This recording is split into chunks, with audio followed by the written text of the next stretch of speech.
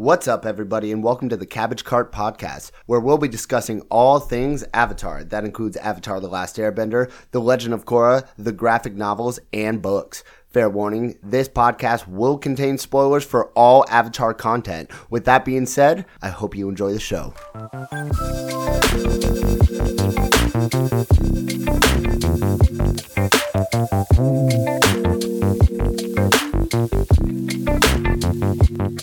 All right, I'm so excited to get into the end of Shadows right now. Dude.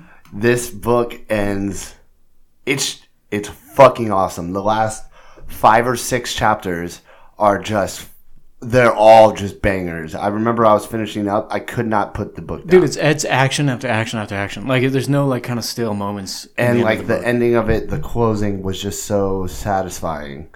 So, fuck it, dude. So, where did we leave off last time? Let's recap real quick. Last time, she just let Haozo and Sheijin go from the cliffside. So, now she goes back and returns to the Fire Nation to meet with Zoryu to basically tell him how it went down. How she actually figured out that the Sauron were innocent. That her what she thought was wrong. Right. And that the Fire Nation's about to spiral into chaos unless they do something right now. Right. And so when she goes to the Fire Nation, she's trying to get a meeting, but she gets drawn to an assembly. The Fire Lord Zoryu is having an assembly of people. And she goes there, and to her shock, he says, I've captured the terrorist, basically. He's saying this not to her, but to the assembly, right? To the assembly. Like, she walks in on him already. They're not privately talking, no. This is like an announcement that he's making, that he's captured Yoon. And she's like, what, Yoon? And he unveils him, and he looks exactly like Yoon. However, Kyoshi can tell that it's not Yoon, it's an imposter. So, Zoryu says, I've caught him. He's been working for the Sauron to sow chaos into the Fire Nation. The Sauron are traitors, and he gives the order to start attacking them. So the assembly breaks out, and all the Sauron just start getting fucked up. Oh yeah, they start beating them up, don't they? If they're wearing the flower or whatever, they're getting fucked up. Yeah, it's like on site. Yeah, they're like, there he is. They're like, oh shit, and they're outnumbered. So this isn't said in the book, but I think what happens in this scene is there's a guy with a cart full of cabbages, and somebody just plows right through it. Somebody throws a Sauron noble right through. You know what? I don't think in either books there was a single cabbage reference. There was, and I'm like, damn, that would have been great if there was a cabbage fucking reference in the books. I think we said that last episode. Yeah. Like, when Ranji throws the table off. Yeah. Oh god. So I would love if there was a fucking cabbage reference, man. Oh, damn. No, this is headcanon. We're making our own. We're making our own, dude. Yep, there are multiple cabbage carts destroyed in this. Oh, yeah. In this series. Oh, yeah. So, the fight breaks out, and then Kyoshi goes to cut off. They're taking the imposter Yoon into custody, and they're planning on executing him. Yeah, well, one thing important to note about this imposter Yoon is that he was actually a body double because Jianzhu wanted Yoon to have body doubles specifically for things like that. Not necessarily things like this for like framing Yoon, but like if they needed a body double for something. A decoy. If someone needed to take a bullet. And somehow Zoryu found Yoon's decoy. Yes. Yeah, one of many, I think it even says. Yeah, there were probably a couple throughout the nation. So he somehow finds one in the Earth Kingdom and summons him up to... Or wait, no, his eye color is different. Is it? Isn't it? I don't know. Damn, I can't remember now. I can't remember either. Well, something... Either way, Kyoshi knows that... Yeah, Kyoshi can tell. Kyoshi knows that this is Jianzhu's body double for you. Right. That Jianzhu set up. And she cuts him off, and she basically frees him. She wants the freedom. She doesn't want him to die. And he's the opposite. He's like, no, I'm bringing honor to my family by doing this. I'm giving them a better life. We have nothing. Yeah. We're poor farmers. Right. Like, we don't have anything. Like, I need to do this. He actually pleads with her. Like, please let me do it. Let me do it. Because otherwise... Because Zoryu promised that if he did this, he would take care of his family. Right. And then he leaves. I think they still detain him. But they aren't going to be executed. You know what bothers me about this whole thing is that the only time Zoryu does anything productive for himself and for the Fire Nation is like the most cowardice thing you could do. Right. Like frame somebody. Like it's so short-sighted. It was clever though. It was clever. He spun it around to his favor. No, I mean it's clever, but it's very short-sighted. Yeah. Like what if Yoon popped up in the middle of that and started earthbending everybody? Right. Into the ground, just like he did at the garden party. Yeah. It's just like it was such a weak. It just reeked of weakness to me. But at the same time, well, he is a weak bitch. that's who Zoryu is. Yeah. Zoryu's a weak bitch. Yeah. Is he? So he must be an ancestor to Zuko. Well, we'll have some comments on that we got to get into later on the last chapter because he talks about the clans. Right. And we can get to that in a minute because I do have some comments on that, and I don't because it's kind of like a theory, but I don't know if it's right. So I'll be interested to get your thoughts on it. But so Kyoshi's kind of like at this point she's like, all right, a finger's been pointed now at the Sauron in public. Before it was just Kyoshi and Zoryu. I mean, really, he put it into law. His word is law. So now that's what happened. Yeah. That is what happened. Yeah. Historically, that's what happened. Yeah. No, that's true. Unless Yoon were to show up and say otherwise. But he does not. So now Kyoshi knows, though, that she's got to go find Yoon right now. Right. And so after she goes and speaks to the Fire Lord privately, and he's in his private chambers, he's overlooking like a war map or a map, and he's getting painted. To capture this victory. Right. In total Fire Nation, like, what's the word? Attitude, I guess. Right. Like that's totally something that only the Fire Nation would do. And I think Kyoshi walks in, dismisses the painter, and he's like, only your Fire Lord dismisses you. So like this is the first time they're really butting heads now. Yeah. Kyoshi's starting to see who Zoryu is when he starts to stand up as an actual Fire Lord, and she's not really liking it. No, she's not. And I don't like it either. I don't fucking like it either. Fuck that guy, dude. Yeah, fuck Zoryu. Yeah, you think he's dude's a coward, piece of shit. What's wrong with the goddamn Fire Nation, dude? They're all like pricks, everything, man. Dude. God damn, everything. You know who should have been? It should have been like Hayran's clan that took the throne. That's noble. They're noble. Yep. Instead of fucking these guys, whoever the fuck they are. Well, when you think about it, Hayran's clan, I can't remember the name of their clan. I can't remember Hayran's. Yeah, their clan, I think that's why they're in charge of, like, the academy. You know what I mean? Like, they're the best of the best. They're the most noble. They're the most honorable. Because that's all they have. So that's why they're in charge of the academy. This chair is really squeaky. I'm like... We should invest in some better chairs. We should invest in some better chairs. But I'm sorry. But yeah, so they have a conversation, and she says, first of all, you're gonna keep your word to this imposter, but you're not gonna kill him. And then also you're not gonna kill the Salwan either. Yeah. She won't let him kill the Salwan. Nobody's dying because you're lying. Yeah.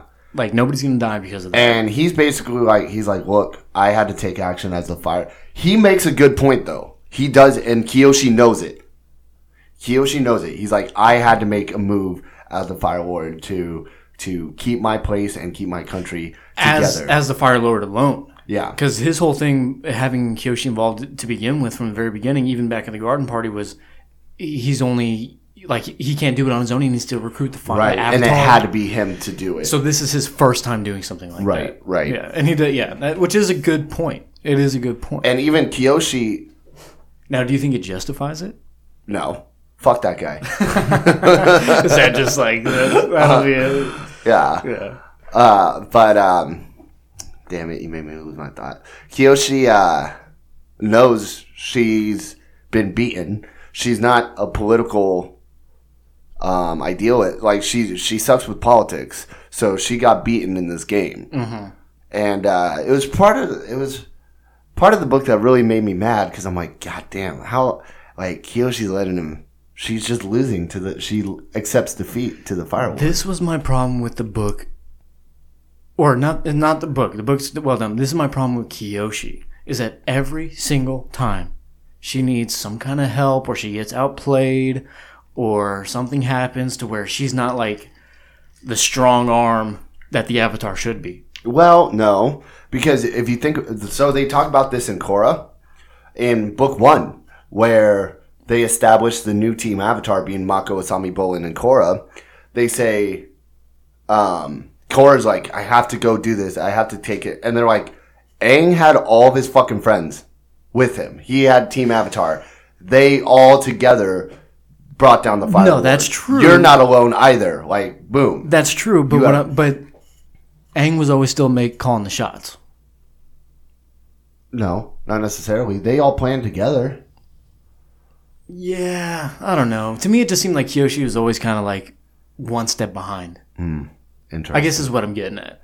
Well, I mean, in this chapter in particular, it's made to look... It's designed purposely that Kyoshi has egg on her face. You know, she completely got outplayed. She got outplayed by both the Salwan and by Firelord Zoryu. Right, and what I'm saying is that she's always being outplayed with anybody that's not a Daophi or not a criminal. Well, she's not a diplomat. She can fuck someone up, but that's all she knows how to do. That's a good point. She doesn't have that political diplomacy. Yeah. So and this is what happens. Yeah, exactly. By her as like nature as a person. And don't worry, like we'll get to it later. She figures out how to get around politics. She's got a little trick up her sleeve. Yeah. So now after that, she's like, "Fuck this, I'm out. I know what to do." And she goes and hires or tags along with some sailors, some fishermen, or whatever. Merchants or maybe no. I think it's a fishing boat. Okay, isn't it? And she hires them to take him out to Yang Chen's sunken island, where the one Kuruk sank, where she first fell into the water and saw Kuruk for the first time. Right. And then she tells him, "No matter what, don't pull me up," and hops down there and starts drowning, basically. And then that's when finally, because she's near the brink of death, like she finally commutes with Kuruk. She goes to the spirit world, correct? Right. And then she sees Kuruk there. Now let's talk about this. So we're about to get into the story of Kuruk. And it's important to note all through these fucking 2 books, Kuruk is painted as this horrible avatar. Died young, failed as an avatar. Alcohol, having tons of promiscuous sex sex with random women. We actually have my brother-in-law is reading through Shadows right now. Well, he just finished Rise, reading through Shadows, and he's talking to me on the phone. He's like, "God, Avatar Kuruk, he's such a bitch, dude." And I'm like, yep. Like, I'm playing along with it, and I'm like, dude, can't fucking wait. This is where we really get the real story of Kuruk. Right? Yeah. So he starts talking with Kyoshi, and he brings up that he's like, "Oh, I didn't bring balance to the spirits, or I didn't commune with the spirits. I hunted them," which is why Lao Gi refers to him as Avatar Kuruk, the hunter, or the great hunter, or something like that. Yeah, because Lao Gi knows, because he's just that fucking all-knowing spiritual dude, and Kyoshi resents him for it. Kuruk. She resents Kuruk for it. She says, "I hate you." He's like, I have to tell you something. She's like, "No, get away from me." Smacks his hand. As soon as she contacts him, boom. She gets transported into his life. His memory. Yeah. And it's kind of funny about Kuruk because like I think he's very misunderstood by... What? The people around him? Or society? The Avatar society. He's completely misunderstood in the Avatar universe by everyone. There's only... Actually, at this point, only Kyoshi knows the real story. So because even Kelsang, Jianzhu, and Hiran didn't know the real story. Yeah, well, and it's just like with the memes with Kyoshi. You know what I mean? Like, everybody's like, oh, Kyoshi's a bloodthirsty, crazy... Yeah, meme Kyoshi is a killer. Yeah, meme Kyoshi. But it's the same thing with Kuruk. What I'm saying is, like, in the memes with Kuruk, it's like, it's everybody that read Rise, and that's all the memes are about. Yeah. You know, they don't have the shadow version of Kuruk. Yeah. And so what we find out is that Kuruk was indeed a great hunter, but... His problem was that he was hunting spirits that were trying to break through into the physical world and wreak havoc. Because there's evil spirits. Yeah, and he and the battles on these sometimes lasting. He doesn't even know how long he's in the spirit world. Right. Days battling monsters after monster after monster. And that's what he's doing. That's his calling as the Avatar. That's what he's been. He enters the spirit world. That's why he's always gone, and then he's fighting off these fucking spirits, and then he comes back, and as he's doing this, it's breaking his own spirit. His own spirit starts to die as he's killing these spirits. Spiritually, it literally takes something away from him every time he kills a spirit. Which is why he separates himself from his friends, Jianzhu, Kelsang, Hiran, because he doesn't want to drag them down into it. Yeah. And what I thought was pretty cool about this too is that he, or what plays into the reason why he does that is because it takes so much out of him. He doesn't want to subject them to that. And that's why he drinks a lot. That's why he gambles. That's why he's playing Pai Sho all fucking day. Right. That's why this is where actually in this chapter, I'm pretty sure we find out that this is where Hiran lost a lot of her love and respect for Kuruk, because she walks in on them one day. And I think he knows it. Yeah. He knows it, and he lets it happen because... And it breaks his heart. Yeah.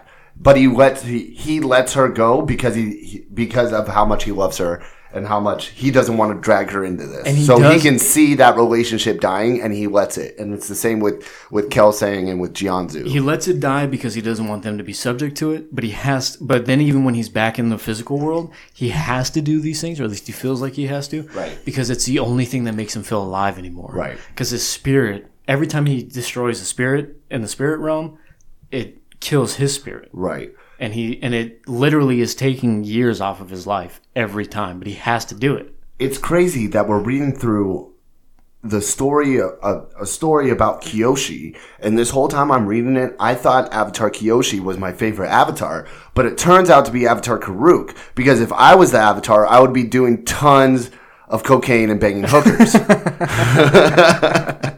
You know, exactly. I look up to him. I'm like, I really, and then he's like just fighting. So, cocaine, hookers, spirit fighting, cocaine, wash, rinse, repeat.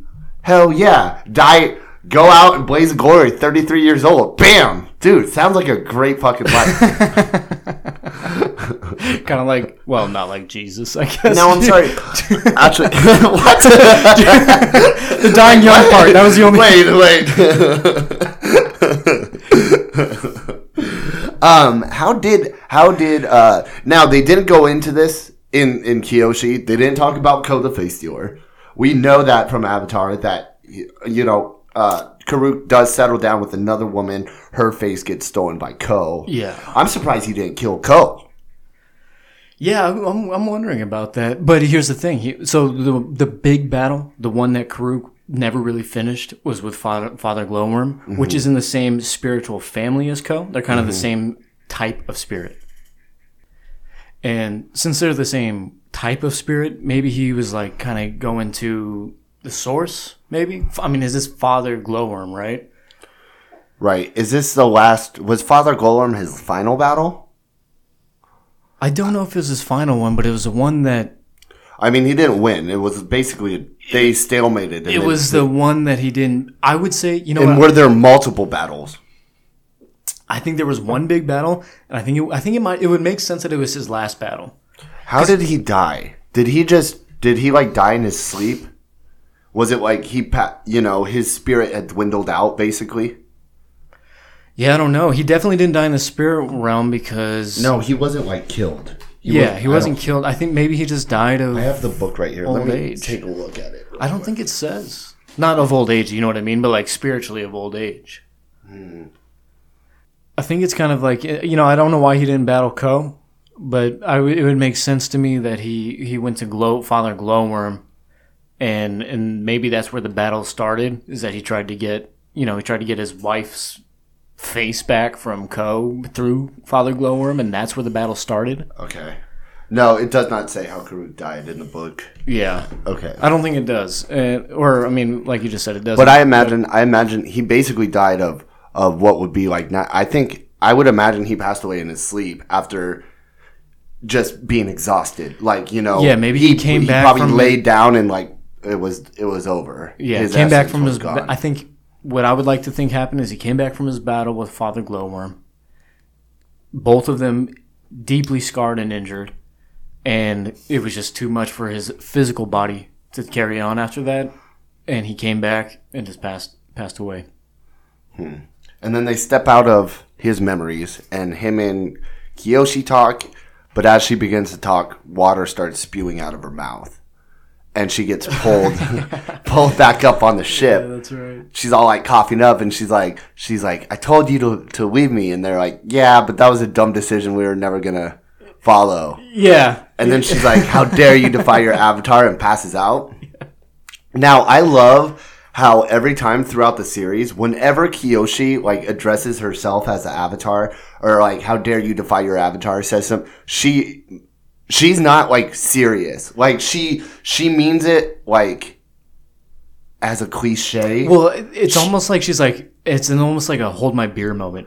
You know what I mean? Yeah. Like, hold my beer, I'm about to do something. And then when somebody's, like, intervenes, she's like, I'm the avatar. You're supposed to listen to me. Yeah. And they're like, you're clearly doing something stupid. Yeah. The only exception to that is when she's talking to Ranji and she, like, has to pull rank on her. Yeah. You know what I mean? Yeah. Like, that's a whole different relationship. But where does it go from there? So no, now it goes to the interlude. So it cuts away from Kyoshi, and it's a flashback to Yoon. Yoon just after the defeat of Father Glowworm. Hold on, I kind of want to go back to the Kuruk stuff. Okay, let's keep it on the Kuruk stuff. Yeah, but we're not done there. How dope is it though that this dude's just out there battling spirits? I mean, it seems like the way they put it, almost like on a daily basis. Like he's not doing anything in the physical world. And it's him and Nayahitha. Nayahitha is the only other person that knows. That's right, because Nayahitha helped him get there, right? Like he showed him how to get there so that he can bend in the spirit realm. Which is weird. I don't know why. Why do you think he didn't disclose that with Kyoshi? Maybe it wasn't super relevant. At this point, Nayahitha... I mean, I think his meeting... Or maybe it was him. Well, he was... I think that was her journey to discover herself, and he knew that. Well, and one thing we skimmed over is that at the end of this conversation, he tells Kyoshi that it's not Yoon being possessed by Father Glowworm. Yes, it's Yoon. It's Yoon. It is Yoon. Everything he's doing is on his own. And he also tells her, because it's... Actually, I think we touched on this last episode, but he does confirm that his battle with Father Glowworm, Yoon and Kyoshi have inherited that destiny. It's their destiny to finish it. Yeah. And also, that's after that, she realizes that she can sense Yoon. Right. She can sense Yoon, and she's like, that's how he's been able to find They're me. tied together spiritually because Yoon ate Father Glowworm. And she's spiritually tied to Father Glowworm. Because Kuruk and Father Glowworm were spiritually tied. Yeah. So because Yoon ate Father Glowworm, and she's obviously the reincarnation of Kuruk, they're spiritually tied together, and she realizes this is how Yoon has been able to find her every time. So Yoon has already been privy to this prior, because obviously he's been trained most of his life with being in tune with spiritual things. And well, no, we find out in the interlude how he's able to detect Kyoshi. Yeah, but it's through Father Glowworm. Right. It's through him consuming Father Glowworm. Yes. Yeah, and we find that out in the next chapter, which is It's actually another one of these interludes, right? And it's in the past. It's in the past because if it's directly after the defeat of Father Glowworm, obviously that happened probably a year ago. Yeah, I think or maybe 6 months ago. You know. Yeah, we did the math on it last time. I think it was 6 months. Yeah.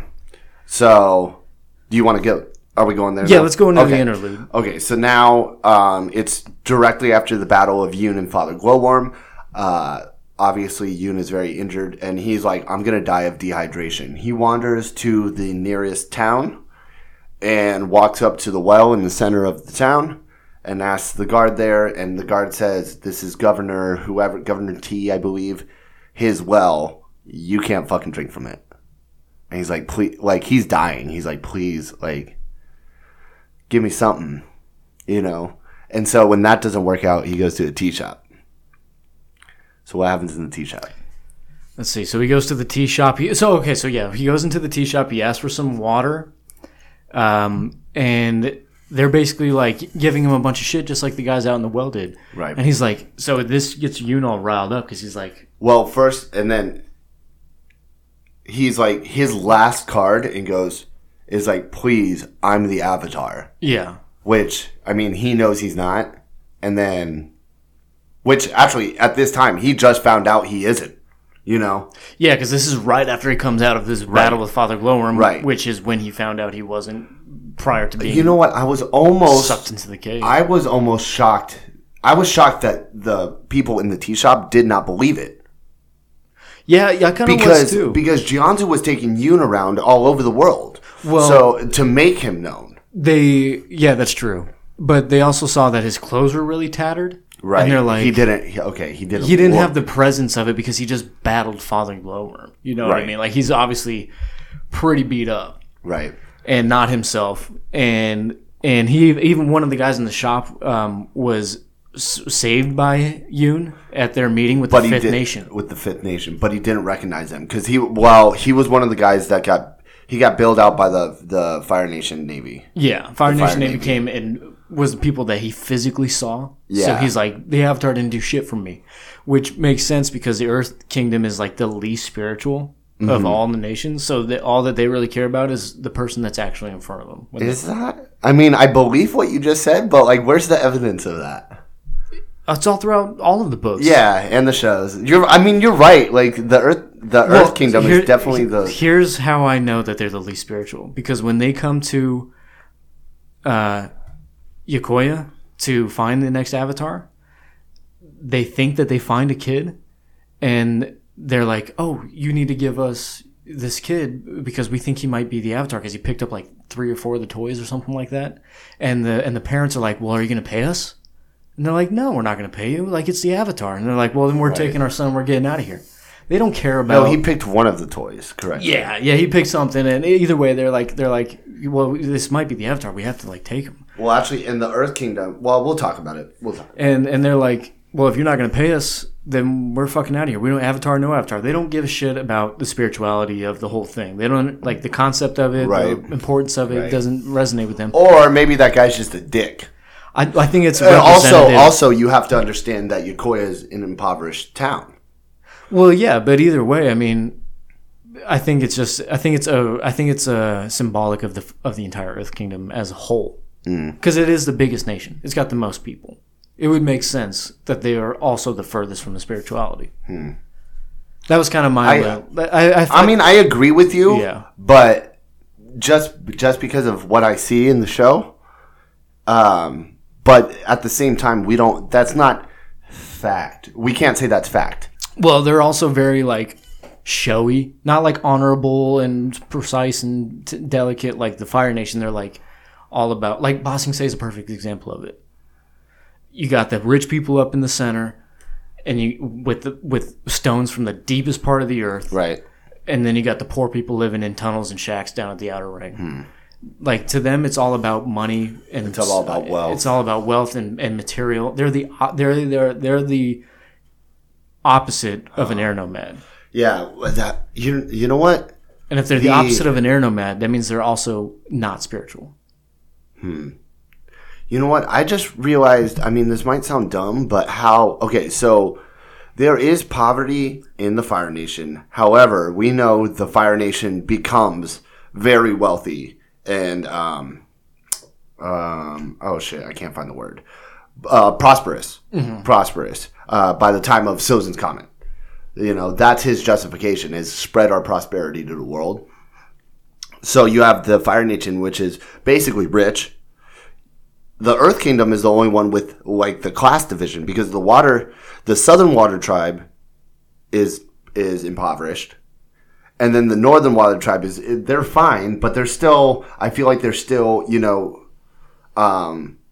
they're not as,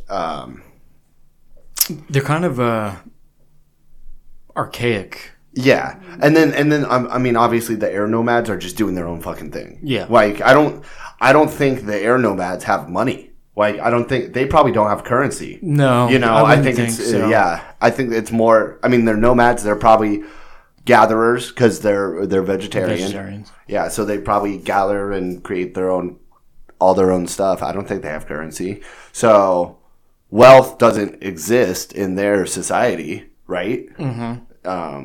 Yeah, everybody's kind so of equal. it's really only the Earth Kingdom that has that division of classes. And they're also the biggest kingdom. So there's not, so like the divisions are even amplified by the number of people, right? Like there's super, super poor, and there's super, super rich, and there's everything in between. Right. And so for that reason, they're the least spiritual. They're all going to hell. If only Father Glowworm was still around. So where were we at?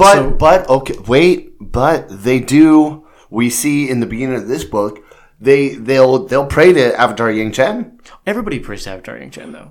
Okay, so they do have some form of spirituality. No, no, I'm not saying that they're without it. I'm saying that they don't prioritize it. They don't hold it on such a pedestal as most of the other nations. Yeah. Okay, I agree. You know. I agree. Like, because even the water tribes, which are kind of like barbaric in a way, they're at the northern and southern pole, so they're very spiritual. Yeah, exactly. And they got the moon spirit and the ocean spirit. Ti and La. Yeah. Oh, there you go. Yep. There you go. Off the dome, baby. And then they've got like their healing, which is very spiritual. Yeah. You know, and it's just really the Earth Kingdom.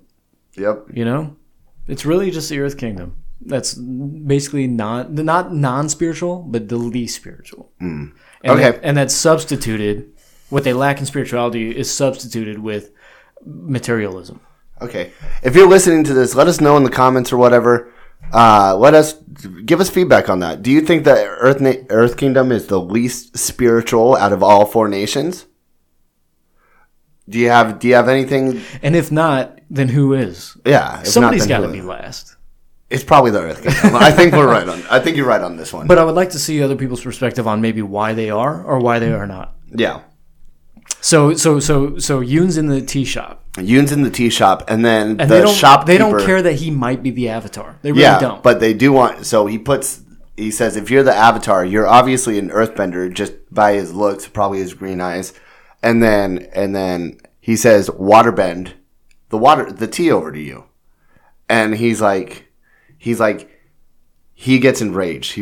I was gonna save you people. That was my life, was to help you and to save you. And now you're trying to make me. You won't even give me water. Yeah, he says, all I wanted was for you to prosper. Yeah. And he goes, and all I want is a drink. Yeah. And they can tell he's getting worked up. I think the tea shop, the kettles and stuff, which are probably porcelain, but still earth, starts shaking, and he closes the blinds. They're like, oh shit. And this is where Yoon turns to the dark side. Mm-hmm. You know, and he kills those 3 people that are in the tea shop. He murders them. He kind of goes mad. Yeah. He kills the people in the tea shop, and then he goes out to the well again.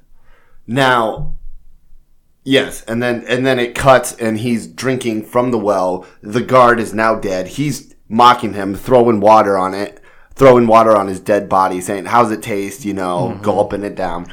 He's full on evil. Now, do you think I actually had a weird understanding of this. I didn't understand this fully because we've determined that Kuruk verifies that this is Yoon now. It's him. It's not Father Glowworm. He's not possessed. But did Father Glowworm turn him evil? You know what I'm saying? That's a good question. I don't know. Was he poisoned? And now he's evil. Did it taint his blood or whatever?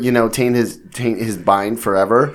I kind of my thought on that is that when I was reading this, I kind of had like a walking Phoenix Joker kind of thing that I think was happening.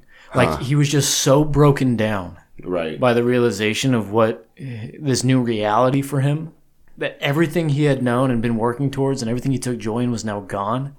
That he just snapped. Yeah, I don't think it was I really don't think it had anything to do with Father Glowworm.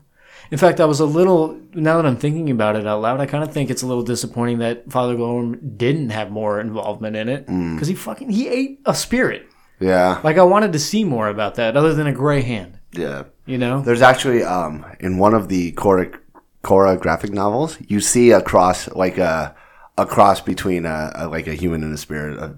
We'll get there. We'll discuss those novels, but Naihita even says does he have any? Oh yeah, physical changes? Yeah, and Yoon didn't. Yeah, he didn't have anything really that resembled Father Glowworm. I think it was literally just you almost feel bad for him. He just was so broken down and stripped of everything, his entire identity, that he just snapped. And then he decides his new conquest is to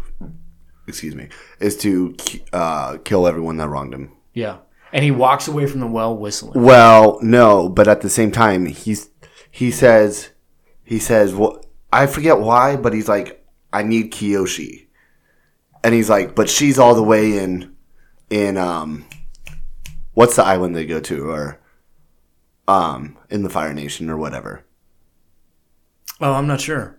Or he says she's all the way. Oh, no. She must be wherever her and Janzu showed down or around there. Yeah. He's like, and then he's like, oh, wait, how do I know that? And then he can feel her beacon. That's right. And then he's like. So he walks in, basically, and then that's when he sees Kyoshi and Janzu in the tea house. Yes, and then he kills Janzu. Yes. Yeah. So he basically made a beeline for it. Right. That's pretty cool. Right. That's pretty cool. And who better to start with on your revenge mission than Janzu? Than the dude that picked you out of the crowd to be the next Avatar. Right. And lied to you. And then fed you to a Father Glowworm, basically. Right. Fucking asshole. Janzu sucks. Zoryu sucks. Yoon sucks. Everybody sucks. You guys all suck. I'm mad at Kyoshi right now. And then that's the end of the interlude. So after that, we're back to the modern scenario. Modern time. And a month has passed since Zoryu and Kyoshi's in Yokoya. She must have known. I mean, obviously now she can sense Yoon. So she must have known he would be there. And I can't remember if it explains it absolutely, but I think it's like one of those things. It's like that trope where it's like we're ending it where it started type of thing. Which is pretty cool. Well, yeah. No. I'm fine with it. It takes place in Jianzu's residence where Yoon was being trained. The Avatar's mansion. The Avatar's mansion, yeah. It takes, this is where she meets Yoon again. Right. It's pretty cool. I like that. Yeah. I like that it's finishes where it started. And I like Yokoya because it's Kyoshi Island, basically. I'm pretty sure. We're all pretty sure, right? We're pretty sure. And then, so I don't know. I've just always liked Yokoya. And she approaches the mansion. It says, I'm inside, written in stones. And when she goes inside, it's him at the dinner table. He's talking to Auntie Moy. Who's crying. Yeah. She's like, my babies are home. And Kyoshi's like, God damn it. So they're having this weird, awkward, trying to act normal, where it's like, I'm about to fucking kill it. We're like, it's about to go down. Tension, bro. Yeah. Super tense. Now, Kyoshi's clever because her favorite treat was these mushrooms, whatever they're called, shiitake mushrooms. And she tells Auntie Moy to go fetch some. And she already knows there's none, like, for miles and miles. Yeah, because we learned that at the garden party. That if they didn't have them at the Fire Nation's garden party, then they weren't anywhere in the world. Yeah. So she sent him to go get them. That was like, that was clever on the spot thinking to get her out of there. Yeah, because Auntie Moy would not return until she had him, basically. Right. Which means Auntie Moy's safe now. Oh, I love Auntie Moy. She's the closest thing Kyoshi has to a mother. Like, she's got like this she's got this auntie vibe, right? Like she's got this like kind of like grandmotherly, kind of like loving vibe. You know what I mean? Like, she's I'm glad that she got out of the picture because I swear to God, if Yoon killed Auntie Moy too, I'd have been like, too far, bro. Too far, man. I would have written an angry letter to FCB. Excuse me, sir. Just scribbled all angrily and not even typed. Throw out all my Avatar stuff. It's ruined. You ruined everything. No idea you had such an attachment to this minor character. I didn't think anyone would care. You were wrong. I got Auntie Moy tattooed on my leg. Okay. So they start talking. How does the showdown happen? She wants to bring him back to the white side, basically. This is the final chance for both of them. Because this is what they've been doing this the whole time. It's a very Kylo Ren kind of, like Rey situation. Yeah, how about Luke Skywalker and Darth Vader, first of all? And so don't even fucking go there. Okay. No, subject. Yoon wants her to join him. She wants to bring him back, and no, he wants her to get out of his way. Right. And she knows now, but now she knows he must be stopped because this is who he truly is now. Yeah. And he says something like, I don't want to fight you, Kyoshi, but you've given me no choice. And then she's like, I never gave you a choice. And then they start fucking fighting. Yeah, so he shoots up a giant rock through the floor so they have, not to attack her, but just so they have tools to fight. Let's do this. And they start fighting. I love this last action scene. This is, I think this is properly so. This is the best fight of both books. It's the culmination of everything of both series. Yeah. I would put this fight and then probably the raid of the governor's palace. That's legit. Followed by,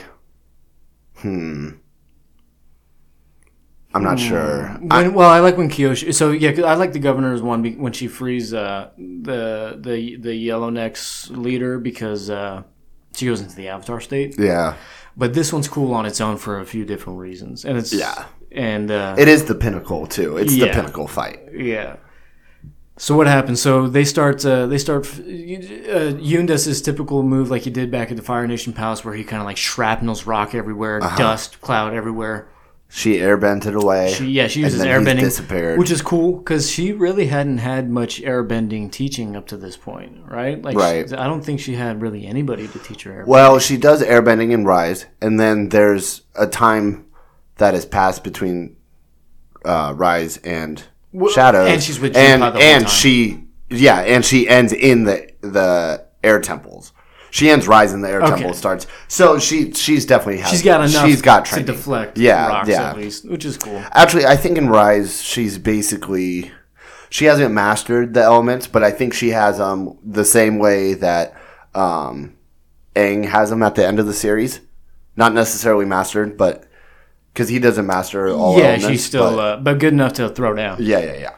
And what I love what Yoon does right here, dude, is because he supposed to be one of the greatest earthbenders in the world right now at the time.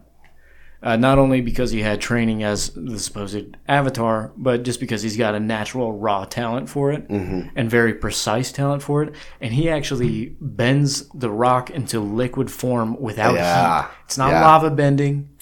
It's liquefying the rock. and he encapsulates Kyoshi from behind with a wave of stone and then solidifies. So I think it's got to be like fine sand, basically. He's sandbending because that's how sandbending is. Sandbending is like liquid because it's sand, it's so fine. But he's got the power to make solid in the sand, and then and then back into solid. Yeah. Actually, we do see that in the series too. We've seen people get sunk into the floor. Remember the general trying to trigger the Avatar state sinks Katara? Yes. So it's So can we credit Yoon with developing this technique? Probably Jianzu. You're right, because it does say in the battle that he is emulating Jianzu's style. So now Clark thinks this part's cheesy. I fucking love it. But you're right. It is very callback. Like, it does remind me of like Avengers, of like the you're not alone, and like. But Kyoshi's actually getting beaten, and she's stuck. She can't move. Yeah, she's and in a wave of solid rock. Yeah, and she says, "I have truer friends than you." And then I fucking love this, dude. Fuck you. Fuck so you. I love this part. I've got truer friends. Okay, maybe the line is cheesy, but I'm all about the Flying Opera Company comes fucking back in. Yes, bitch. Karima fucking whips at him.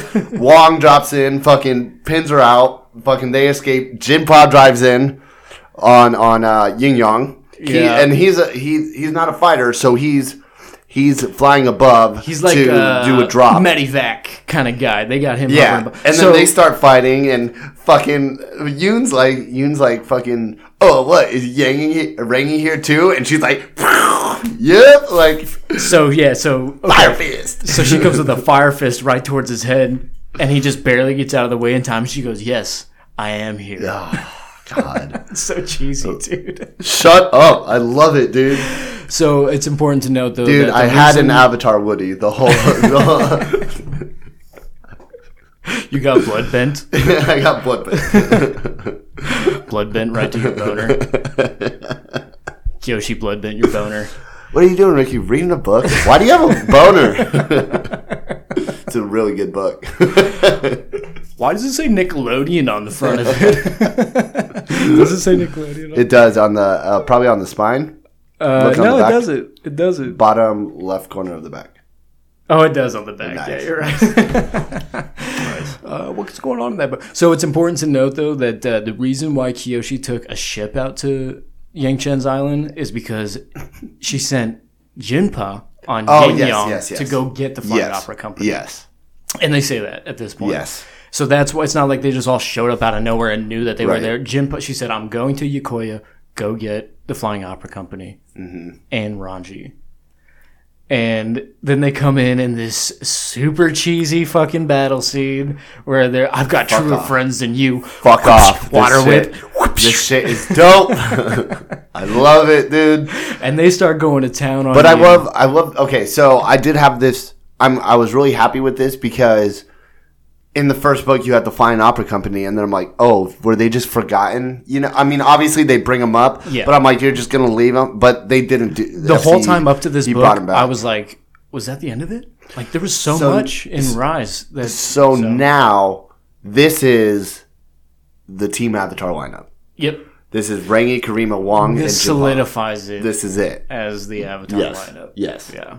And then, so they continue fighting. Her and Rangi get pinned down. He starts throwing the training discs at them that are there. And then So it's not explicitly said, but I think we can deduce that they made their way outside at this point. The way I pictured it, I imagined they've always been in like, oh, well, no, they did some start kind the of fight. Courtyard. Yeah, I imagined like a courtyard. They started inside and then they made their way out to a courtyard. Yeah.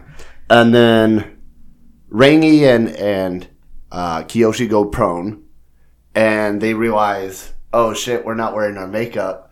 They're bleeding. That's not yet. That doesn't happen yet. What happens first is, I think it happens right before the jet step. No, it does. But so what happens is Jinpa. Oh right. So Yoon, in his like really strong earthbending ability, starts shaking the ground out from underneath him and splits the ground out from under him with spikes underneath and draws up a bunch of spears, right? Jinpa being up ahead in his kind of like reconnaissance role, swoops down and saves Karima and Wong.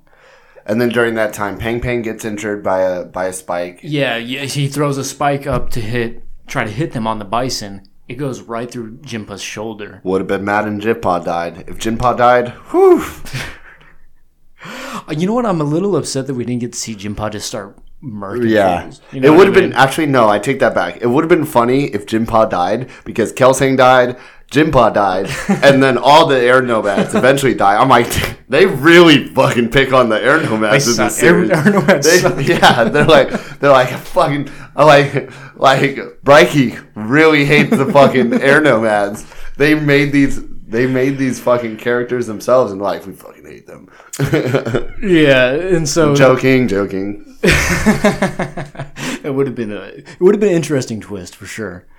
And okay, so now we're at the point where it's just Ranji and Kyoshi battling you. Yes. And then they end up prone, and they realize, they're like, oh shit, we don't have our makeup Wong's on. got a leg broken, Jinpa's injured, Karima's attending to Wong, and they're laying on the ground. Yoon hits them both with training discs straight in the face. Yeah. Which, again, it's like, Kyoshi, dude, come on, man. You're the Avatar. What is going on? Just Avatar state already. Just start. We're waiting for it. Whooping ass. You know what I mean? I wanted to see like a Firelord Ozai versus Aang thing where it's pretty much one-sided. You know, I wanted to see like a badass ass kicking. But that's not happening. And you know what? That's okay, because that's not Kyoshi's walk. That's not her style. And then what? So then they realize they're not wearing makeup. So they take their blood and they paint their makeup. So now you have Avatar Kyoshi makeup done in blood, and I fucking love it, dude. So Ranji's got a blood stripe down her chin. And then I think... and Kyoshi's got 2 across underneath the eyes and to the ears.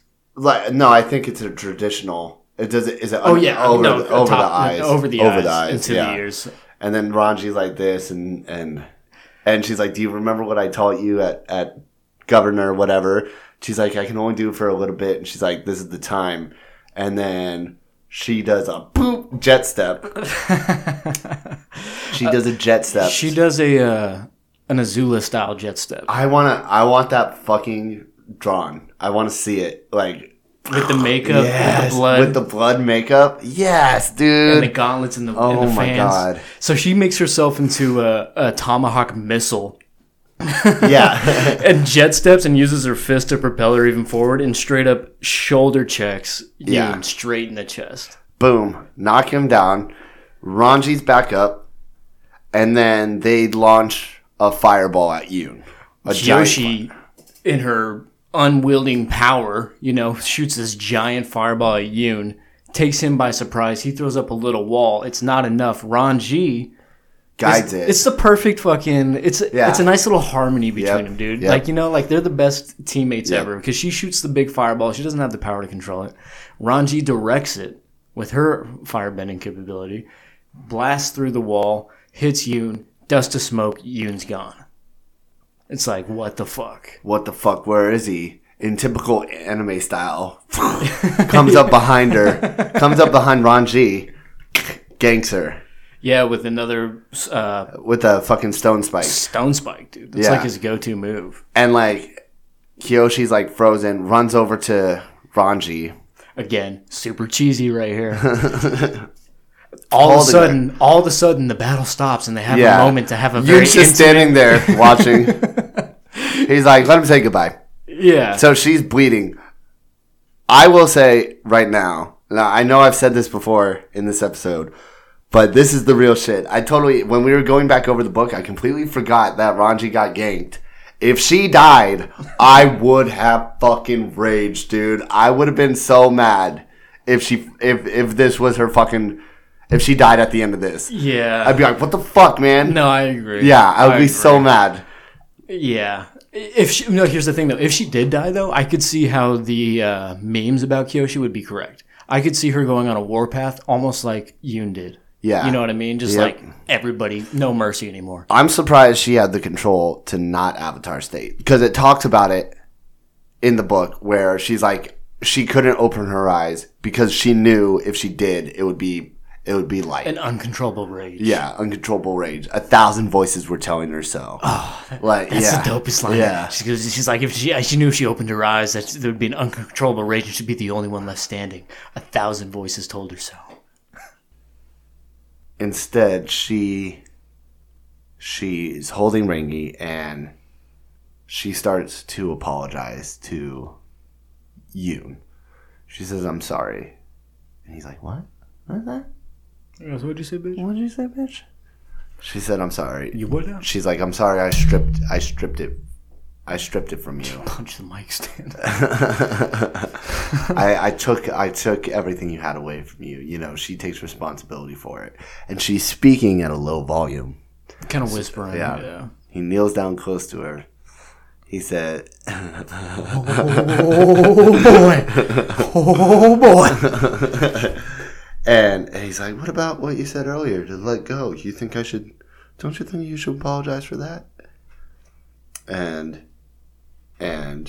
she's like, "I'm sorry for that too." And like puts a hand on his chest, a loving hand. "I'm sorry, you." What does she actually say? Damn it, I have to pull this up. Pull it up, dude. Yeah, I gotta open No, it's good. To me, it's one of the coolest things that an Avatar has ever done in the history of Avatars that we are aware of. I'm sorry for saying you had to live with your pain. Kyoshi put her palm to his chest in a gesture of comfort. Because you won't. Oh, yeah, that's right. Boom. The technique she learned from Atuat. Sifu Atuat, the cooling down of the air, where she says, if you fuck this up, you'll kill someone. That's what she intends to do. Boom. Blast Yoon with a freezing blast. Like, Flash freezes him like a strawberry. Freezes his lungs and heart solid. And it said like a blast. It turned the air behind him into frost, and like ice. What looked like wings sprouted out of him, and then dissipated immediately. Dude, done. What a fucking cool assassination, dude! Holy shit! She puts a hand on his chest and basically blasts him with an ice, fucking, like with like an icicle. I mean, no, she doesn't stab him. I think that's important. We need to note. She doesn't stab him with anything. She just freezes him solid. Yeah. In the chest. I want to see that like kill cam, like like multiple times, slow motion, different angles. That's how I pictured it. Oh god, dude, and that's what. In a way, it seems kind of anticlimactic because it's like you have this super powerful bender that can't control the finesse of her capability, and you have this super powerful, highly trained killer that's then turned evil. And how does it end? With a touch to the chest and a little. But that's you know what? But that's similar to Jianzu's death. Yeah, it was just through the chest, done. Yeah, and now he's same with Yoon. It's through the chest, done. The chapter ends. Rangi she's healing Ranji, and this is cool too. So after she kills Yoon with that, in the same way that she, let me adjust this real quick. In the same way that she summoned the rock from the bottom of the ocean, she summons water from the bottom of the well out from underneath the ground, right? Which would take an incredible amount of bending capability to do, right? She did it again. Because she has to feel it. She has to sense it. Yeah, so she senses water deep in the ocean, deep in the ground underneath them, summons it up through the ground, and then uses that to begin healing Ranji's wound. Right. And at the end, Ranji says, "Is it over?" And she's like, "Yes." And they both start to cry because they both still love Yoon, even though... I mean, what they had to do was difficult for them. It's not a super cool, like, fuck yeah, the good guys won. No. It's not like that. No. Dude. It's like they killed their brother. Yeah. They killed their friend. Yep. And he did it to himself. He did it to himself. I really do love this fucking final battle, though. And I love the way he got taken out. It was really fucking cool. I think that's fucking dope as shit. She just froze him. Like I said, it's not the super cool, epic battle. The battle itself is epic, but the final blow is not super epic. Mm-hmm. And it's it's actually like super personal, and like a hand on the chest, you know. And she's saying I'm sorry when she does it, you know, like she's apologizing, and she said, "But this is how it has to be." Dude, it's kind of fucking sad. Right. You know? It is. I mean, that's why they started crying. And that's why I think I really like the book, and that's why I think I really like Kyoshi. Like, that's Kyoshi's whole... Everything about her is just, like, sad but necessary. Right. She's not meme Kyoshi. No. IRL. She's like, this is what's required. Right. You know, this is the necessary shit. So... and then she's like, don't worry, you know, like I can... Oh, and then here's the next part, right? So then the Flying Opera Company's they're back in the infirmary, right? They set up a little... They go to the infirmary at Yokoya. And the Flying Opera Company's like mad at Kyoshi because they're like, did you take an oath with them? Like talking about Ranji and Jinpa. They're like, you didn't like tend to their wounds. Like, what are you doing? Like, well, I got a broken leg. Yeah, one's got a broken leg. She's like, stop being a fucking baby. Yeah, she's like, the greatest healer in the world's coming. Yeah. To take care of you right now. She's like, and she, what does she say? She says something about like, she was just glad to be bickering with them. Right. You know, because now it felt normal. The Avatar gang is whole again. Yeah. Atawat comes in, heals everybody up in typical Atawat fashion. He Ran's there too. And everything. Yep. Next chapter, the final chapter of the book before the epilogue is she actually does bury Yoon in Yokoya. And she says the only thing she puts on his stone is like his name and where he's from, because the dates are used in Avatar. It would be, she would put the years based. It would be like born this year in the era of Kuruk, I guess, or no, yeah, it would still be era of Kuruk. So it would require her to put in the era of Kyoshi, and that just seems like an insult. She didn't want her name on his headstone, and to say Avatar Kyoshi, where she, you know, where he felt stripped of his avatarhood because of her, that would be an insult. You know what I'm saying? Yeah. So the only thing she puts on his stone is Yoon from Makapu. That's it. Doesn't put a birth date, doesn't put a death date, nothing, just Yoon of Yakapu. And that's all she could. That she was like, she was trying to think, what else can I do? But she was just like, that's all I can say, you know. And while she's doing this, after she does this, a fox approaches, green-eyed fox. Now, not green-eyed as in like his irises are green. No, like I imagine like glowing green eyes. Yeah, that's the beast stared at Kyoshi with glowing green eyes. Oh wait, what is it called? How did they describe this? Is so fucking funny. So here's what it says: a four-legged animal, a four-legged animal resembling a falcon fox, only without the beak and feathers, furry all over. So what did we say about this? It's just a fucking fox. So it's like, imagine a made-up character, a made-up animal, a falcon fox. Minus all the made-up features. Yeah, think of what you think a falcon fox might look like, and then think of something else. That's what this animal is. It's like, imagine a castle. Minus all the bricks except for one stone. That's what the stone looked like. What? So that's the Avatar world of saying it just looked like a fox. It was just a regular fox. It wasn't a turtle fox. For some reason, it's always turtles. Everything's always crossed. It's always turtles. But it's kind of funny because like they're like staying in character. Well, you know what I mean? Like, do you remember? So imagine. Imagine a turtle fox minus the shell of a turtle. So a fox. Yeah, that's exactly what this is. I love that shit so much. Funny, dude. I wonder if he wrote that knowing damn well what he was doing. Imagine a falcon fox without the beak and feathers. So fox. Oh, God. So you have a theory. You have a theory about this that you say is confirmed about this fox. Well, I'm not sure. But I believe this fox becomes the Avatar's like animal companion, the same way Appa. Yeah, Kyoshi's companion, the same way Appa is to Aang and Naga is to Korra. I believe.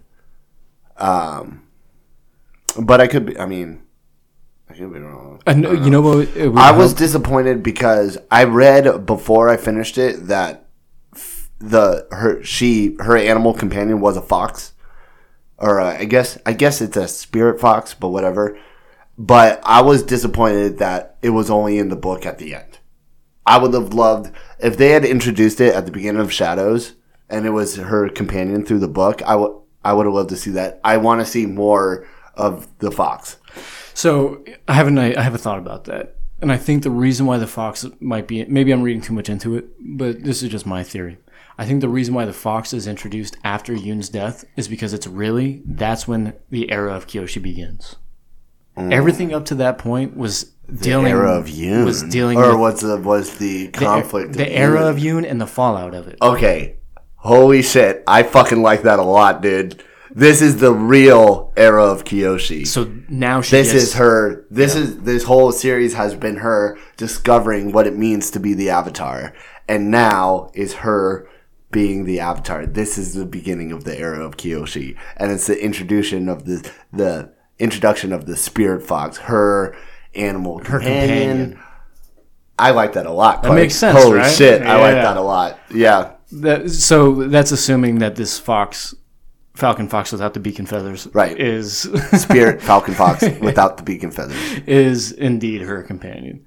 But that makes sense. So imagine Captain Falcon from Super Smash Bros. Except it's Fox, except not Captain Falcon. It's Fox, the character Fox. Oh yeah, no. When you put it that way, Star Fox. That's it, Star Fox, right? Well, look at this. It even says it in here. The fox licked her palm. So it's already so cute. So the fox guides her. Yeah, and she's like, Kyoshi thinks she's going crazy because she's like, "You want me to follow you?" And she's like, "Okay." It's been a rough day. Fuck it. I'm just gonna follow the fox. Follow this animal somewhere. Follow the fox. She follows it to a meadow with a pond, I guess, and she can tell immediately it's a spiritual place. There's already a stone table built there. Obviously, she's supposed to commune with. She sees the pond and knows and thinks that Kuruk sent the fox to come find her. And then she calls back to Naihi. She's like, he was correct. As soon as I closed my eyes and meditated, I could speak to my past. So it's basically her mastering the communication with her past lives at this point. This is the mastering. When she closes her eyes and wants to be there, she's there. Yeah. And she hears the voice of her mother. I love this so much. Yeah, so she says, I don't want to relive the memories of you swimming in this pool because she senses something across her. She's talking to Kuruk. Yeah. She's like, oh, great, here we go on another memory journey. Yeah. Right? And then, what does she say? And then she hears a woman's voice. She starts freaking out. She's thinking that what she's seeing in front of her is her mother because she sees an airbender with tattoos. Right. It's her mom, right? Yeah. And obviously the dragon cover-up tattoos aren't going to carry over to the spirit realm. So she just sees an air nomad. Turns out she's finally talking with Yang Chen. And Yang Chen admits to her the reason for Kuruk's no avatar does everything perfect. Even though, and especially Yang Chen is looked at as the perfect avatar. She really is by society. And Yang Chen admits she's like, no, I neglected the spirit world. And that's why that got passed down to Kuruk. That's why Kuruk had to fight the spirits, because I put the spirit world second and it went to turmoil. Yeah. Well, what I really fucking like this part of the book, even though it's like a few pages, it like really opened up the connection of the avatars to each other to me. Right. It was like Yang Chen's revered as like this matriarchal, like perfect saint, right? You know, and it was only because she neglected one side, and it's the responsibility of the next avatar to always pick up the shortcomings of the previous one, right? And in more ways than just being reincarnated, they inherit responsibilities from them. The same way Kyoshi inherited Father Glowworms from Kuruk. Yes. Yeah. And which kind of brings up the question, like, is there more to Kuruk's shortcomings that Kyoshi's going to have to deal with? So Kyoshi lived to be 230 years old. We see a story of a year when she's 17. Please, oh my God, give us more fucking Kyoshi. Yes. I want more Kyoshi so fucking bad. Please. Because we know that Kyoshi created the Dai Yeah. To preserve which wasn't in the book at all. So there's a lot that they can I mean, they have 230 years of shit. They could go into Chang the Conqueror or whatever his name is. Chin the Conqueror. Because that was explained a little, but not the whole story. Mm-hmm. You know? Yeah, that was like a little blip in an episode, basically. Right. I want to see more Kyoshi too, because when they're starting to draw this connection, so Yang Chen basically says that like Kuruk didn't tell anybody about this and harbored all this problem. Oh, right, with her. Because he didn't want to taint her image. Uh-huh. Yes. So can we draw the conclusion that... and this is what I'm sorry. Kyoshi's not going to tell anybody about Kuruk battling spirits all the time. But that would help his image. So what is she going to do? Kuruk did exactly... That's what I love. Kuruk accomplished exactly what he wanted to. He wanted to look bad. He wanted to take all the blame so that he could preserve Yang Chen's legacy. Does that make sense? That's why he never told anyone. He did exactly what he set out to do. That's how society views Avatar Kuruk. Yeah. As a fucking lousy He's almost avatar. That was exactly his plan. Oh, not necessarily an anti-hero, but he's like a fallen... Right. In the eyes of the public. He's the fall guy. Yeah. He's the fall guy. He took the fall. Yeah. And a lot of respect for Kuruk, dude. Because we were just like Ian. You know what I mean? At the end of Rise. Yep. Kuruk's a fucking loser, dude. Yep. I mean, I would totally do what he's doing, but he's a loser. Yeah. You know what I mean? Yeah. And then we find out that it's just like this inheritance of responsibility passed down from avatar to avatar to make up for these shortcomings. And this is the final, her commune with Yang Chen. And that's why you're like, this is the era of Kyoshi. Because she realizes that, even herself looked up to Yang Chen. Yeah. Yang Chen was like, I was never perfect. Your idea of me is wrong. I focused way too much on the physical world. We all neglected the spirit world. Oh, so and we it's haven't your actually time. said this yet. Yes, we did. No, well, Her neglect of the spirit world. Oh, did we touch on that? Okay, yeah. So since she neglected the spirit world, that's why they were angry and trying to cross over into the physical realm. Which is why Kuruk had to battle them back. Yeah. But this really, it solidified. That gave her the knowledge, the confidence. And it's yes, we all make mistakes. It's your time now. This is the era of Kyoshi. Boom. Here's your little spirit guardian companion. Dude, it's such Can you take me back home now? Like the fucking fox. Yeah. The fox gets up, stretches his legs, and takes her back to her friends. She says, "Can you take me back to my friends now?" This book, wow, was just so fucking satisfying. Now, I preferred Rise. And this book definitely started slower. But, look at us. We decided, the last 5 chapters of the book, we're doing a whole episode about. Because it was just, it all downhill. So much happens, dude. So much happens. And you learn so much. And it's just wow. I couldn't put the fucking book down. I was like, I'm getting through this right now. Yeah, it's, woo! It's really, it's the second half of this book is way better than... I think I like the second half of this book more than Rise? More than Rise. Okay, yeah. I get what you're saying. You know? But I like Rise as a whole. Yeah, exactly. Better. Yeah. So let me read this real quick because I think this kind of... It's the last chapter before the epilogue. The epilogue. And it's actually the last sentence. And I think FCE did this intentionally.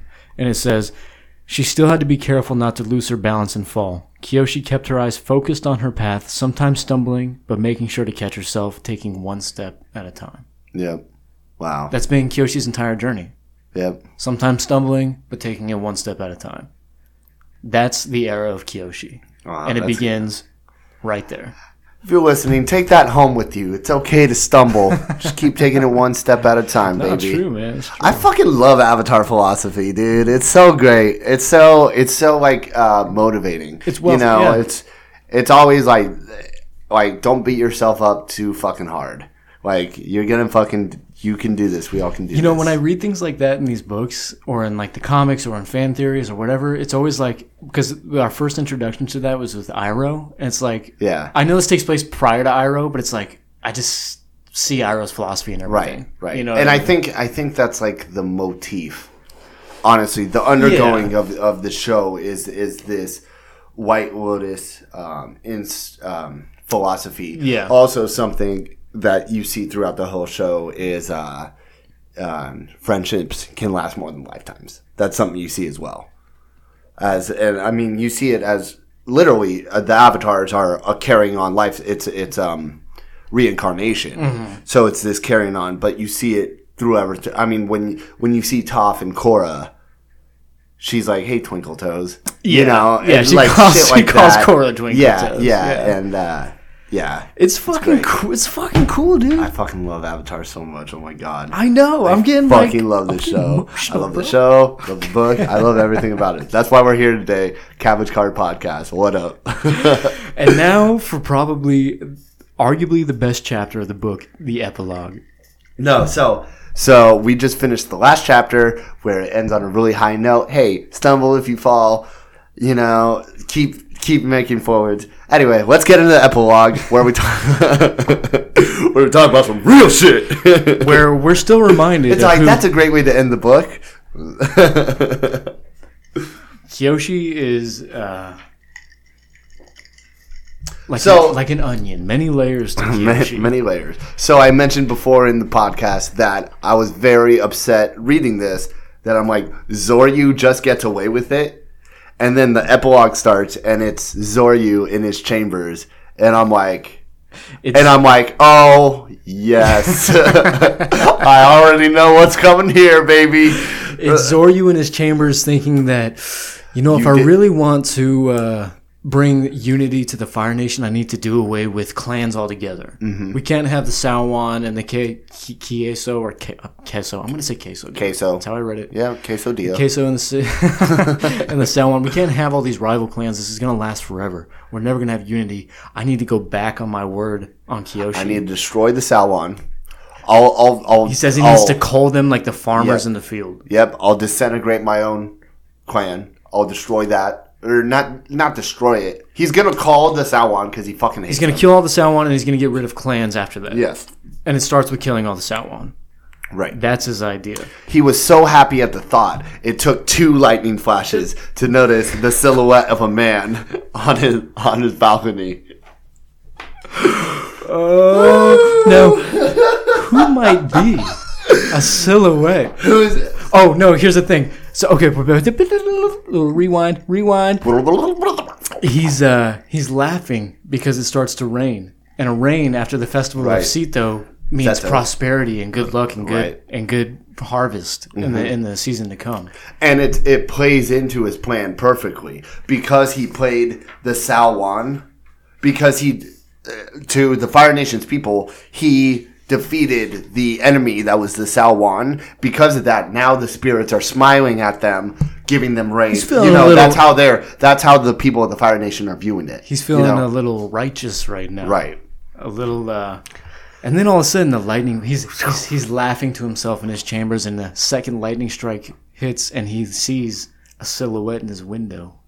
And who might it be? He introduced himself. He says, "I'm Lao Gui, or T-Way the Immortal. Call me whatever you want. It doesn't fucking matter." Listen. Which is great. I love that they brought Lao Gui back in the very end. He wasn't in the book at all. No. Not in this book, and just at the end. Yeah, because he wasn't with the Flying Opera Company when they came in to help Kyoshi. Fucking Kyoshi mentions it too. She's like, Lao Gui wasn't there, but I figured he would. You couldn't account for him in the best of times. He was probably fucking murdering someone. I don't know. Yeah, it's Lao Gui being Lao Gui. So then he steps into the Fire Lord's chambers and he goes, normally I would... And does a finger across the throat, right? Normally, people I meet with, but I'm just a messenger today. I'm going to deliver a message, brother. Yeah. I love how he's almost relishing the fact that he's putting straight fear. I love this epilogue so much because you can see FC, you're fucking awesome, because I just see the shit eating grin on Lao Gui's face the whole time. Yeah, dude. And fucking he's like. he's like, normally I would just fucking kill you, but my cohort has a softer heart. I don't understand why. You know. Yeah, he goes, he doesn't make any sense to me. She's like, she had a good hunch that you would go back on your word. And I just wanted to let you know we have access to you at all times. Like, yeah, he goes, I have a message. Zoryu says, what's the message? Here it is. I'm going to read it verbatim, go for dude. it. He said that powerful people like yourself are still beholden, the old man said, that you can still be reached. My friend had a hunch that you might be inclined to go back on your promise and shed a little blood. Hide a few atrocities. This is your reminder to be a benevolent Fire Lord she knows you were always meant to be. And that's where that shit-eating grin comes in. Yeah. Because it's such a backhanded compliment. She's like, you're going to be she's doing the same thing she did to the general. You're going to be a good boy, right? That's what she said. The governor in the first book. Yeah, she did the same thing. The kid governor. Yeah. She goes, now you're going to be a good boy, right? Shake a finger at him. I got Lao Gi in your windowsill. Right. So here we go. So he gets all up in arms, and he's like, she sent an assassin to threaten me, this and that, this and that, this and that. What does he say? Okay. He says, you don't understand. She told me to tell you she realizes her entire mistake was trying to dabble in politics with you. Because he's like, this is how Kyoshi does politics now with the Fire Lord. Right. And he goes, his voice dropped into a deadly register. Which I think just the way that's phrased. I love how that's the thing. That's going to scare the fuck out of him. Because this whole time, Lao Gi's been willy-nilly like, hey, by the way, I just fucking showed up. And then he's like when you hear that turn in the voice, where it's like, this guy's a fucking killer. Well, and when he's displaying, or when they're describing Lao Gi from Zoryu's perspective, it seems like there's a dragon slithering under the clothes of a tattered clothes of a person. Right. Like he can sense right away. Did I mention? I feel like I mentioned this before, but for some reason, when I picture Lao Gi, I think of fucking Jafar from Aladdin, where he's posing as like the old man that sends Aladdin into the cave, but like he's secretly super fucking powerful. That's how I see Lao Gi for some reason. I picture him as like a buff little old man. Kind of looking like Master Guru from Dragon Ball Z, or like Master Roshi. Or like the guru that teaches Aang about the Avatar state. Yeah. You know, he was like a old scrawny dude, but like he had like muscle. Shredded. Yeah, he was shredded. Yeah. That guy apparently is old as fuck. Yeah. That guy like lived through, I don't know, he might have been alive in the era of Kyoshi. I don't know. I read some canon on him. He's a couple hundred years old. I don't think he's old enough to be in the era of Kyoshi. But yeah, I think he's a couple hundred. Well, no, if he's a couple hundred years old, then yes, because Aang's 12. Oh no, you're right. Avatarhood was like 88, so that's 100 years. Boom. We'll have to look into that. Yeah, we'll talk about that on the next one. I'm sorry. Let's get back. So yes, because this is a great line. This is the best. So his voice dropped to a deadly register. My friend is not a diplomat. She is the failure of diplomacy. She is the breakdown of negotiations. There is no escalation of hostilities beyond her. Yes. So I love this. I love this because this is what we've read. This is what we've read over the past 2 books, and this is what we've seen. And Kyoshi comes into herself, and she says, "No, I'm not a fucking diplomat. This is how Avatar Kyoshi handles her shit. There is no escalation of hostilities beyond her. If you want to brawl, you better be ready to take it up here." And then he's like, "You're gonna threaten me?" And Lao Gi gives him a 1-finger punch, shoves him down into his fucking Bruce Lee style. Yeah. Yep. And I'm reading. You want to read? I wrote it down. Easily my favorite fucking line in this whole in both books. It ends with some people. Lao Gi tells Zoryu, "Some people in my country like to believe that Avatar Yang Chen watches over them, but you, Fire Lord, I can assure you that Avatar Kyoshi watches over you." Woo! Fuck! Hell yes, dude. When I read that, because I was so mad that Zoryu got away with it, and when I read that, finishing up the book, I was like, yes! Yes! This is the Avatar Kyoshi that I knew so much about. This is Avatar Kyoshi, baby. The iron fist the of iron Kyoshi, fucking dude. fist of the law, bitch. I fucking love you, Kyoshi. My favorite Avatar. Hands down, my favorite fucking Avatar. Well, you were just saying earlier in the episode it was Kuruk. Yeah, but let's be real. Fucking Kyoshi. No, it's gotta be There's Kyoshi, a reason dude. we started this podcast here with fucking Rise and Shadows. Kyoshi's my fucking favorite Avatar now. I agree with that, dude. If you guys have been waiting to read this shit, sorry we spoiled it all for you, but this... Fuck yes. I would read this whole book, this whole series just for this goddamn last line, the fucking last paragraph. Some people in my country like to believe Avatar Yang Chen watches over them. But you, Firelord, I can assure you Avatar Kyoshi watches over you. That's so gay. Fuck dude. yes. I love it, dude. Because you were kind of left on this like little like solemn kind of like, oh, Right. well, that was a good ending to Right. Kyoshi. But it's like... She's still Kyoshi, dude. Oh, yeah. She's still Lightning a Dao Phi. Yes. She sent the Dao Phi to go talk to the fire. It's kind of like an OG that like someone that used to be a gangster, but now they have a family. But you decide to fuck with that guy, and he's like, "Huh." One night he's just like, "Just a reminder." You wake up in bed, and he's like pointing the gun at your head, and he's like, "Hey, just a reminder, I'm a fucking gangster." Yeah. You know, not to be trifled with. fucking A, dude. And what I love about the setup of this scene is Zoryu's in his palace. He's feeling good. Yep, he's He feeling goes, good about himself. A rain after the festival of Sito. This is great. And then in comes the reminder that there's still one that she's beholden to. Yep. And that's Kyoshi. Yep. Oh, dude, it's so good. I want to see more of Kyoshi. I think so. That wraps up the book, though, man. We didn't do this book justice at all. No. We did a good job of like highlighting a lot of things that are. We talked about the main points. Yeah, but... and one thing I want to make clear too is that like there's a lot of false information out there on the memes, like we were talking about earlier. And I hope that this kind of added some clarity. Like I saw something recently that said that Father Glowworm battled Kuruk and never returned back to the physical realm, which literally happens in the first book. Yeah, like the first half of the first book. It's like somebody started reading the book and didn't finish it and decided to make a meme. So hopefully this at least added some clarity to a lot of these things out there because we didn't say anything that wasn't true. Yeah. And FCE, fantastic writer. He paints this picture really well. So definitely, I mean, better than we can do it. So pick up the fucking book and read it. I've got a buddy doing the audiobook. Great stuff. Like, it really is. I'm looking forward to more. I'm going to reread them. Yeah. We've both only read them once. So up next on the podcast, we have a few of the graphic novels that we may be diving into. No, not yet.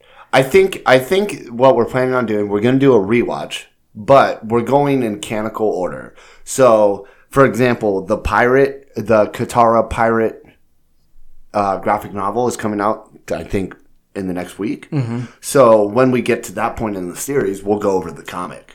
Yeah, that's kind of... And we're going to do it. So after we're done with The Last Airbender, before we go into Korra, we'll do the graphic novels following The Last Airbender. Yeah, and the whole point of the rewatch isn't necessarily to give a play-by-play, but like add a lot of the canon details that aren't in the show that are supported elsewhere. The same way we tied Kyoshi into like Korra and The Last Airbender. Yeah, it's not going to be necessarily just here's book 1, episode 1. We're not.